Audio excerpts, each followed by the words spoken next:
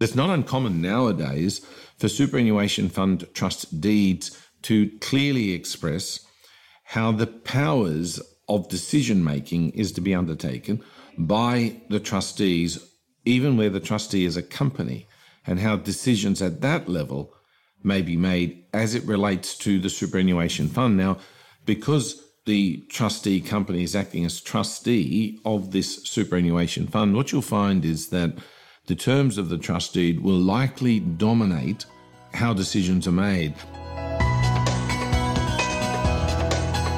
You're listening to Australia's Tax News podcast, Tax Talks, the podcast for Australian tax professionals. Welcome to episode 181 of Tax Talks. This is Heide Robson, and thank you to Class for sponsoring this episode. According to ATO statistics, 57% of all SMSFs had a corporate trustee as of 30th of June 2017, and this number is still significantly higher when you just look at newly registered SMSFs. On average, 81% of SMSFs registered in 2015 to 2017 were established with a corporate trustee, and this percentage is probably even higher now in 2019. So most of us who deal with SMSFs would have quite a few corporate trustees on their hands, and at first sight, it looks simple. They look straightforward. They're just a company after all. But when you start looking under the hood, then things don't look so simple anymore. And the questions you sent in support that view. So in today's episode, Peter Bobbin of Argyle Lawyers in Sydney will give you some answers to your questions.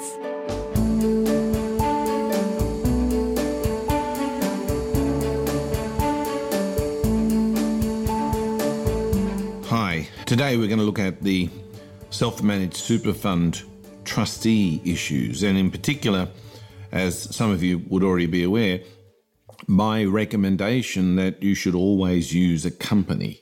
And if you do adopt the option of using a company, just what are some of those issues that arise in connection with using a company? So let's just briefly recap.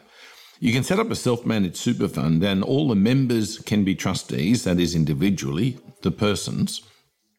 Or you can have a corporate trustee, a company acts as trustee. And again, all of the members must be directors of that corporate trustee. Now, which would you choose?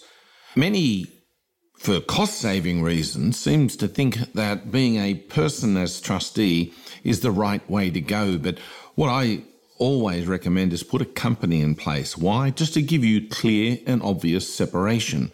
Now, there's a couple of reasons for that. The first is when that dividend check comes in, rather than coming in the individual's name, it'll come in the company name, and it'll clearly identify that the dividend check, so to speak, belongs to the super fund. So the first thing is just purely administrative ease. The second thing, or the second reason, and what I regard as probably the more important one, is that if ever there needs to be a change, and, well, death or even disability can create a need for a change, because if a person has sadly passed away, and in the effluxion of time we're all going to face that, then all of the asset registrations of the super fund need to be changed. Because if we've got two people, Mary and Jim, acting as personal trustees of that super fund, and Jim passes away, well, I'm afraid Mary, under the superannuation rules, cannot remain a sole trustee of that super fund, and she'll need to change anyway. And the time of change, well, the time of change is at the time that she's suffering some degree of grief and concern. And yet you've got to do every single asset, bank account, property holding and share. By having a company in place already, Mary and Jim Proprietary Limited, if something happens to Jim, it's simply one form gets lodged with ASIC, which notes that the other director has passed away, and it simply remains a single director company and no change to any asset holdings, bank accounts, property holdings or share lists. Now, that's really the more important reason as to why I recommend it. Now, if we do accept that idea of having a corporate trustee, what sort of company should you have? Again, my strong recommendation is that you have a company that's separate from anything else that you may have. So, look, it is inexpensive to use the company that you've already got. Perhaps you or the client will already have a company that may act as trustee of a family discretionary trust or perhaps even run its own business. It's quite acceptable, provided, of course, that the directors of the company are the persons that will also be the members of the super fund. It's quite acceptable to use that company. It's quite acceptable to have a company that has multiple roles.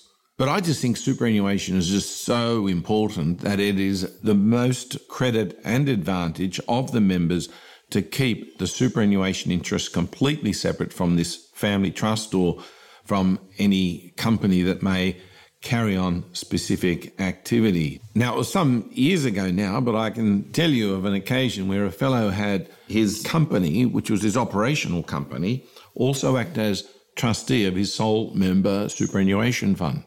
All sounds fine. Until, unfortunately, in that GFC, the global financial crisis, he all of a sudden found his company, because of a business failure, was under administration and, well, it was in the hands of the liquidators. The problem was that same company was also the trustee of his self-managed superannuation fund. Now, some of you would be aware that if a person becomes individually bankrupt, then superannuation is protected. But what we had here is a situation where the company was under the administration of another, and all of the assets of the super fund were also in the name of that company. It took 3 years to get sorted out. Had he had separate companies in place, wouldn't have suffered the problem, the angst, and of course the cost of having to deal with the administrator that subsequently became a liquidator and gone into battle over just what assets were in the name of the company and where did they belong. And particularly when you find out that the cost of a special purpose company, that is the annual return or ASIC fee that needs to be paid, is a mere $54. I really do ask, why wouldn't you put a company in place? It is just really a sensible thing to do. Obviously, most of us don't expect any problems at all, but it's just an insurance policy to have separate company, separate from all the business or any other trust and investment assets, one that's very specific for the super fund. So if we've made that decision and we're now going to use this special purpose company, should it have a special constitution, or is a normal off-the-shelf enough? Are the replaceable rules under the Corporations Act appropriate? Well, really, this turns on control issues.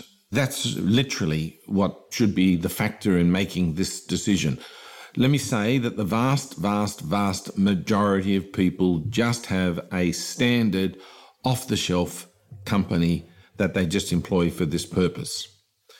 Now, we know that every director must be a member and every member must be a director.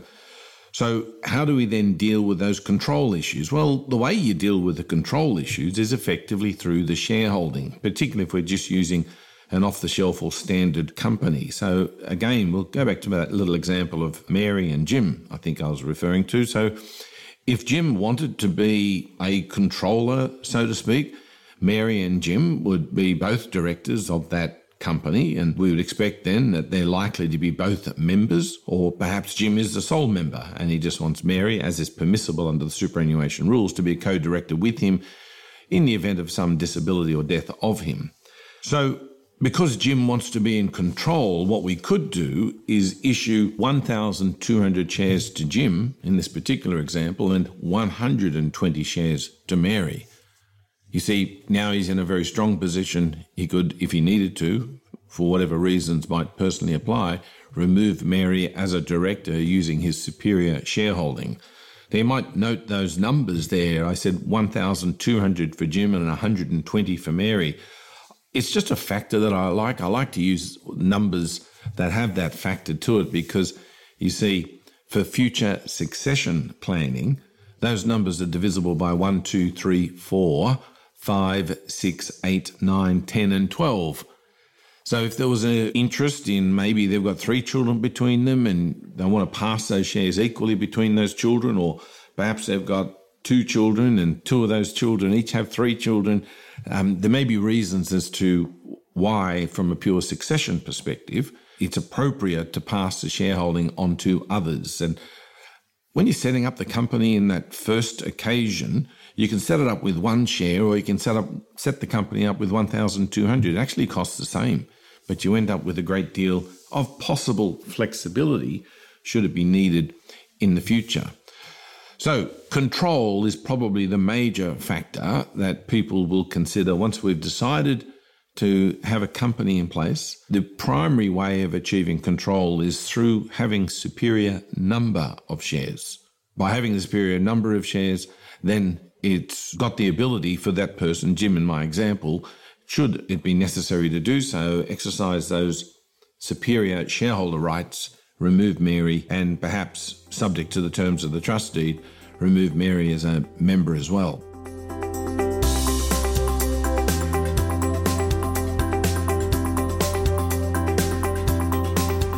Is it possible to have a director who is not a member? Section 17A, if you've got a sole member super fund, you can have 2 people as trustees, or 1 person as a director, or 2 people as a director.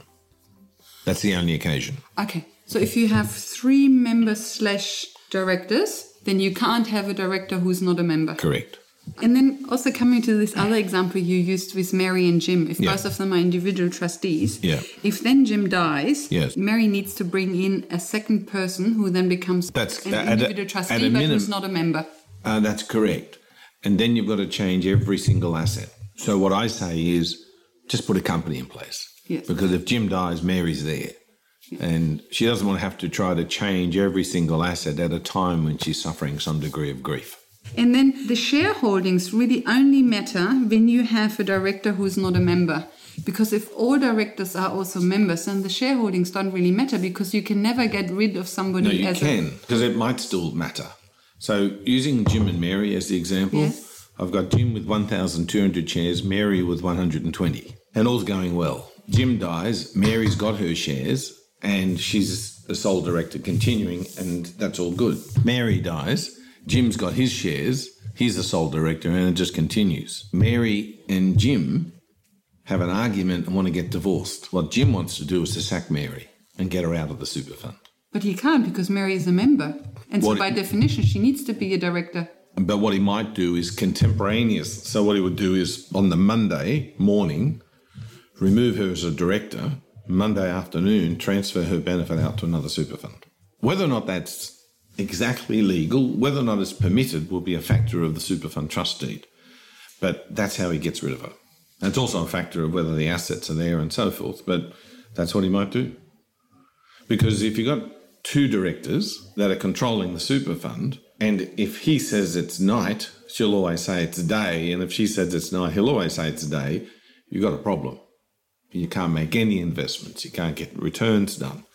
And so what sometimes I've helped people do is you sack them, get rid of them, and get them out. But in most trustees, do you see all members/directors hold the same number of shares? Or is it quite common? That's right. So I'm saying that where control is an important factor, then you may want to have different number of shares. You're right. The majority don't think about future control, and they don't have different shares. And for the majority also, life goes on as normal, and they have nice relationships, and they all retire into the sunshine. It's only when the problems arise that it's nice or good that you've got that little bit of extra power. When Jim and Mary are still getting along, it will be difficult to explain to Mary why she only gets 120 shares and why Jim is getting 1,200 shares. It may be difficult. It might not be difficult. I don't know. That's the factor that the person... Yes, but you're right. If Mary is switched on, then it may mean that Jim really has to do some fancy talking. And so you can get into a stalemate since most directors hold equal shares, and since most SMSFs are mum and dads, where you basically have 50-50, those SMSFs can easily run into a stalemate where nobody has control. And that's correct. They don't talk to each other and they can't make any decisions. The moment you have 3 directors/trustees/members, 2 can team up. Correct. 2 can gang up against the third. That's correct,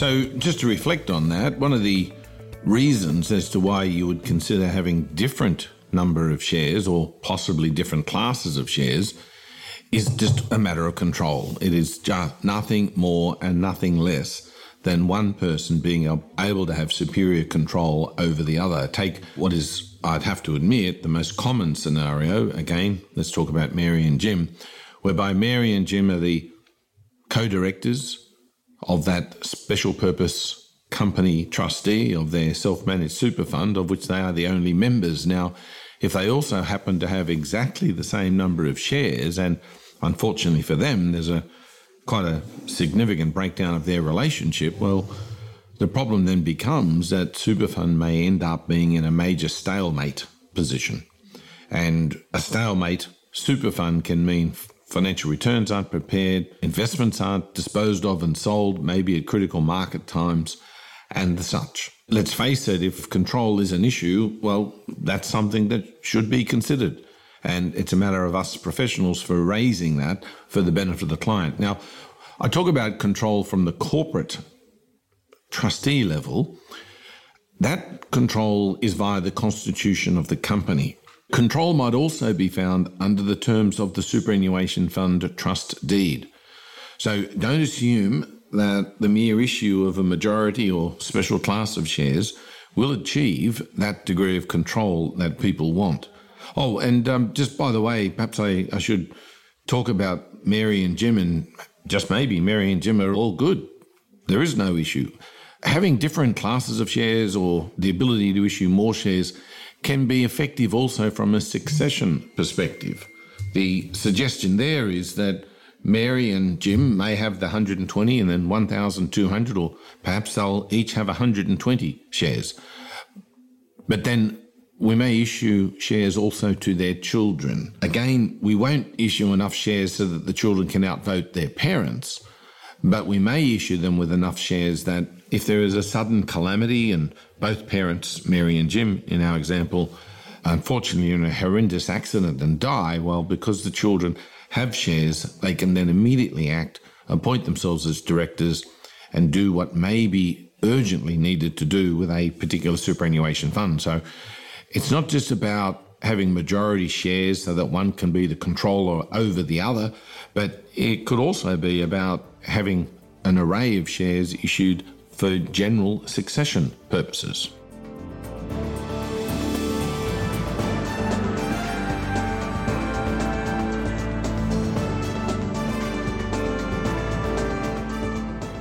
It's just so new to me that I'm flabbergasted. So Mary and Jim could give shares to the SMSF corporate trustee, to their children, correct, even when the children are not members of the SMSF. That's correct, yeah. So the key to understanding this is to remember that what the superannuation law, the Superannuation Industry Supervision Act, in that Section 17A, requires is that the corporate trustee has directors that are also the members. And, well, we've got to make sure that the members are the directors, but there's nothing there that talks about shareholding. So you're allowed to have any number of shares held by any number of people of any number of class, whatever is needed or appropriate to achieve the objective of passing control or exerting that special degree of control. But it's not just the Constitution. Do remember that. So having those superior number of shares or those different classes of shares to whomsoever, Mary, Jim, perhaps also the children, you've also got to look at it in the context of the superannuation fund trust deed, because it's not uncommon nowadays for superannuation fund trust deeds to clearly express how the powers of decision-making is to be undertaken by the trustees, even where the trustee is a company, and how decisions at that level may be made as it relates to the superannuation fund. Now, because the trustee company is acting as trustee of this superannuation fund, what you'll find is that the terms of the trust deed will likely dominate how decisions are made. To give you an example, we may have Mary with her 120 shares and Jim with his 1,200 shares, but it's very possible, it's actually quite common, that the superannuation fund trust deed will say that all decisions of the trustee, whether they're individuals or directors of a company, are made according to their account balance. So that if Mary's account balance is $1 million and Jim's account balance is, say, $500,000, then despite Mary having the smaller number of shares, you can see that, and she being one of two directors, you can see that according to a super fund with rules of that nature, the result or the requirement is that Mary's vote is actually more binding or overpowers that of Jim's, because in that example she'll have, in effect, if you will, 1,000 votes, whilst he will only have 500. So don't forget, do look at the super fund trust deed itself for decision making, because it's not just in the corporate trustee. So if in doubt, the deed overrides the constitution, or the deed overrides any disproportionate holding of shares. Yeah, exactly. Who has what power and when is just going to be a factor of the relevant constituent documents. Commonly, the trust deed will take precedence, but to the extent that the trust deed doesn't apply in a particular circumstance, for example, who will be the directors of that company, then it's the company's constitution and the number of shares on issue that will then be relevant. So really, you've got to be alive to all constitutional documents, that is the SMSF, trust deed, as well as the constitution for the company itself. Could I just come back to the company constitution? Yeah. Do you find that most SMSF corporate trustees have a constitution, or do you see quite a few just having replaceable rules? I find most of them have a constitution. I see. Yeah. But most of them just have a standard off-the-shelf constitution that is just normal company. Yeah. Yeah, and it's normal company. It just will have a clause in there that says that if it's a special company, these rules apply. But it's always if, then these rules apply. How are these constitutions different to the replaceable rules? How much is it an issue if a corporate trustee only has replaceable rules? It's not that much of an issue, and really it's just a factor of the designer. You'll have, 8, 9, 10, I don't know how many people who run businesses of supplying companies, and they will have their own style. So some will have a style that's dominantly replaceable rule approach. Others will have a style where they like to express everything in their constitution. It's really a factor of style. So it's not a big issue if a company just goes by the replaceable rules? No, it's not a big issue. It's just what it is.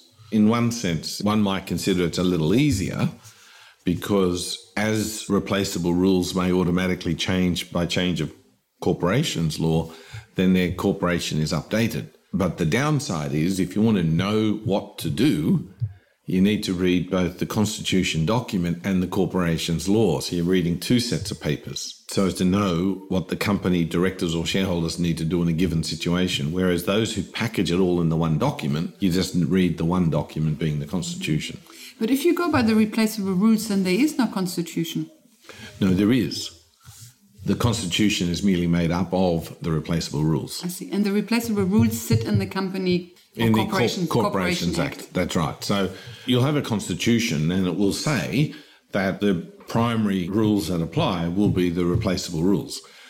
I've never seen a company where they've only relied on the replaceable rules.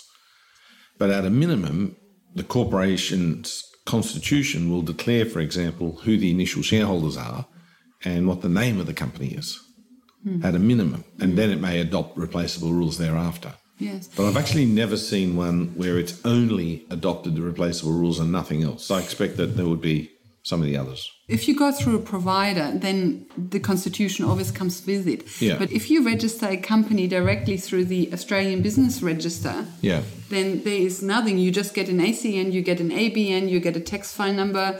If you apply, you get an OSCE. But there is no constitution. Okay, well then is that a problem or replaceable rules? No, it won't be a problem. It'll be the replaceable rules that will apply. I've actually not gone through the process of creating a company like that. So that's beyond my understanding.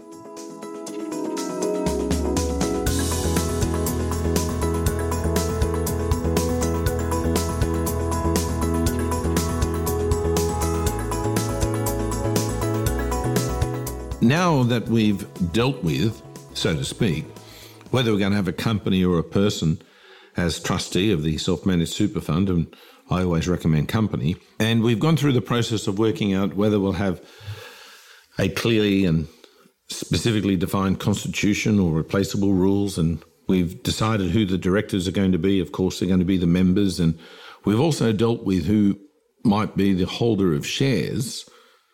We then come to address, well, what happens if one of those directors dies? Just literally, what happens? What's the position? Well, I have to say, I don't know. Now, of course I do, or at least I can work it out. But at first instance, I've got to say I don't know because I actually need to sit down and work it out. And what does that mean? Well, you need to grab the trust deed for that self-managed super fund, identify the constitution of that company, be it replaceable rules or a clearly defined and written constitution, understand who the relevant shareholders are and what number of shares they may have and what class, if any, of rights that they have, and then you then address what happens when one of the directors of the SMSF corporate trustee dies. It's not automatic. Don't think it is. It's not automatic that the legal personal representative of that director steps into their shoes. In fact, that's unless it's specifically stated somewhere that that's exactly what happens, and for that to be specifically stated, it would really need to be in the Constitution. And most of them, to my knowledge, or experience rather, don't say that. Then the position of the legal personal representative and them becoming a director automatically is most unlikely. So we then have time running, and we may have a position where, using my Jim and Mary example, Jim has died and, well, Mary's already there, so maybe nothing is needed, but maybe Jim's family, because, hey, Jim and Mary may not be partners for life. They may be business partners. So Jim's family is now concerned as to who's got control of the super fund. Well, in the example we've now being provided with, Mary, that is because she's the sole continuing director. Or Mary is the second wife. Yeah, it could be that Mary is the second wife, and Jim has children from the first marriage. And it's Jim's first marriage children that are expressing that concern. And there are Supreme Court cases on exactly that scenario, where what was in challenge was who were lawfully the directors, who were lawfully able to assert director control of the company. So it's not automatic. It turns entirely on the trust deed. And one of the things I absolutely emphasise is that if there is any scintilla of a potential risk of challenge or claim, put some effort into understanding what are the rules when one corporate director of the SMSF trustee dies, and do those rules match? And if there is to be a strategy employed, employ that strategy, have those steps in place, know who can step in. Remembering that, again, you need to review both the trust deed for the self-managed superannuation fund for what it says, as well as the Constitution, knowing who owns what number of shares and are there any classes or rights that are attaching to those. In the absence of doing that, it can be really quite significant in terms of cost, time. When I say time, I mean time of nothing occurring, because there's just no person with ability to do something, all occurring at a time of great uncertainty and, for some, grief. Now, you might then ask, well, what's the interplay between the Constitution and the trust deed? Which one dominates? Well, I have to say, I don't know again, and it really does turn on the precise and specific facts. Commonly, neither document will neither document will govern completely a situation. Both documents together often will. Sometimes they will cover the situation, but then there's conflict between them, and that's really quite diabolical. Where these sort of death issues do arise, this is where someone may be encouraged to have in place a binding death benefit nomination form. So why would someone adopt a binding death benefit nomination? Well, specifically to address a perceived fear or risk of there being a dispute into the future. Personally, I can actually let you know that I don't have a binding death benefit nomination for my own self-managed superannuation fund. Why? Well, in my case, I and my wife, we're quite happily married. We're quite happily confident about our children. We're quite happily about knowing that there's no BDBN in place. The benefit that we have is flexibility. We don't have a fear of a claim, either of us or the children, on our respective superannuation. So for us, what's most important is flexibility. Should something happen to me, my wife's in a position to gain professional, competent advice at that time and then to make a flexible decision. Having a binding death benefit nomination just may remove that flexibility. Now, of course, removing that flexibility is good, in which case you would have a binding death benefit nomination where the purpose of having it is because of this perceived or potential actual risk of a challenge or a claim. So perhaps after the first of my wife and I passing away, then the survivor of us may, because of the possibility of blow-ins, so to speak, the survivors may then want to have a binding death benefit nomination because we want super to go to particular our children or perhaps to the estate. So where there is a binding death benefit nomination in place, again, whether it's operative, whether it's effective, will be a factor of the trust deed to the superannuation fund. There are quite many Supreme Court cases now where binding death benefit nominations are the subject of challenge. And the very first thing a court will look to is the terms of the trust deed to see whether the particular document, that binding death benefit nomination form, is consistent with what the trust deed prescribes as the manner in which it should be drawn up. The court will also look to see whether there's any failure irregularities, because if there is a failure irregularity in connection with a particular form, the next question is whether that failure is fatal and the nomination is therefore completely ineffective, or whether it's still binding nevertheless. So once we get past that review and we find that there is a binding death benefit nomination, then upon whom is it binding? Well, actually, it's binding on the trustee. So in the Jim and Mary scenario that we're referring to, remembering on this occasion that Mary is the second wife of Jim in my little example here, Jim may have a binding death benefit nomination saying half to Mary and half to his children of the first marriage. Well, that binding death benefit nomination, if it's otherwise completely consistent with the terms of the trust deed and has been correctly created, it will be binding. And Mary will then be obliged to pay half to Jim's children of the first marriage and take the benefit of the other half to herself. In theory, Mary is under a binding obligation to pay out half of the super to her children. But if she doesn't, then of course the children have to go through the court. That's and correct. The money might be gone by the time they get to her. So possession is really 9/10 of the law in this case. So it very much comes back to what happens to the director position. Yes, who's got control?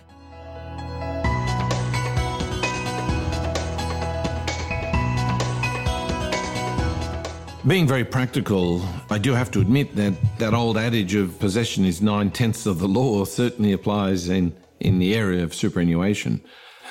Having binding death benefit nominations in place or rules as to continuing conduct, well, you just got to acknowledge that whoever has their foot stamped very squarely on the ability to control and deal with the financial assets of the self-managed superannuation fund, well, they've got first sway. They've got that first ability of control.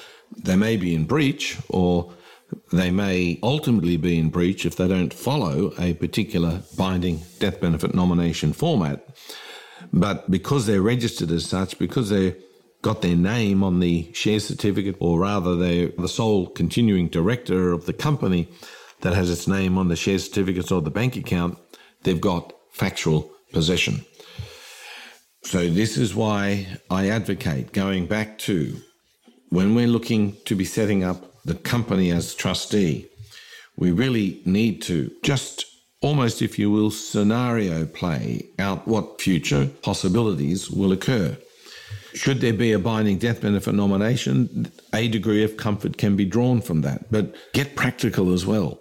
Make sure that the binding death benefit nomination model or process is backed up by the individuals being the directors at the material time or being the sole director, and that the same individual that is expected will comply with the binding definite nomination has control of the shareholding as well. It really is just a matter of crossing those T's and dotting those I's and making sure not merely that the legal enforceable obligation is in place for where it's very important, i.e. binding death benefit nomination, or maybe it's even hardwired into the trust deed, but then look to the practical components as well. Will the person that will carry out those rules be the sole or continuing director of the corporate trustee? Will they have sufficient voting power to be able to exercise those rights in terms of control of that corporate trustee, so as to then take control of the superannuation fund assets, remembering again possession is 9/10 of the law, and with control of those superannuation assets put in place whatever that objective originally planned for may have been. So don't go into an SMSF with somebody who you don't want your super to go to. If you want your super to go to person A, don't set up an SMSF with person B.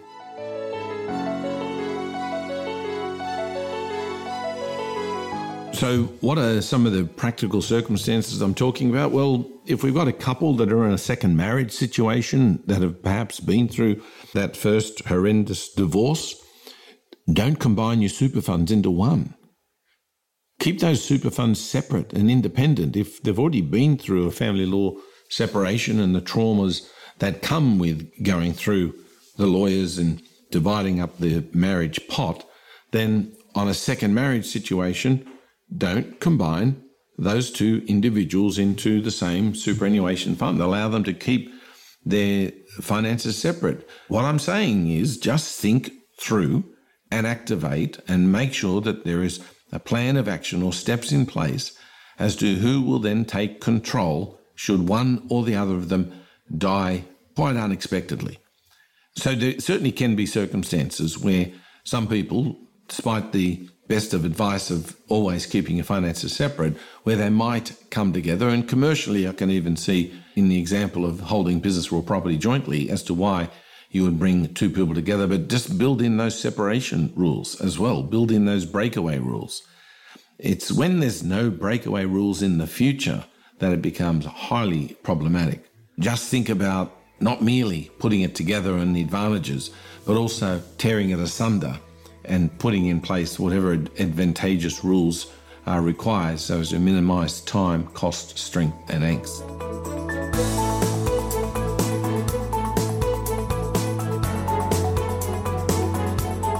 Welcome back. After our talk, Peter clarified another important point. A corporate trustee can have a constitution or just go by the replaceable rules. Either way is fine. However, to qualify as a special purpose company and enjoy lower annual ASIC fees, the company must have a constitution that includes a clause that prohibits the company from distributing income or capital to its shareholders. Standard companies distribute profits to its shareholders, of course, that's what a company does. But to qualify for the lower ASIC fee, the special purpose company, aka the corporate trustee company, must state very clearly in its constitution that there won't be any distributions to shareholders. Because, of course, the SMSF is there to distribute benefits to its members. In the next episode, episode 182, Peter Bobbin will talk about SMSF jointly buying property with a member or another SMSF or third party, so SMSF joint property acquisitions. Until then, thank you for listening and thank you to class for their support. Bye for now and see you in the next episode.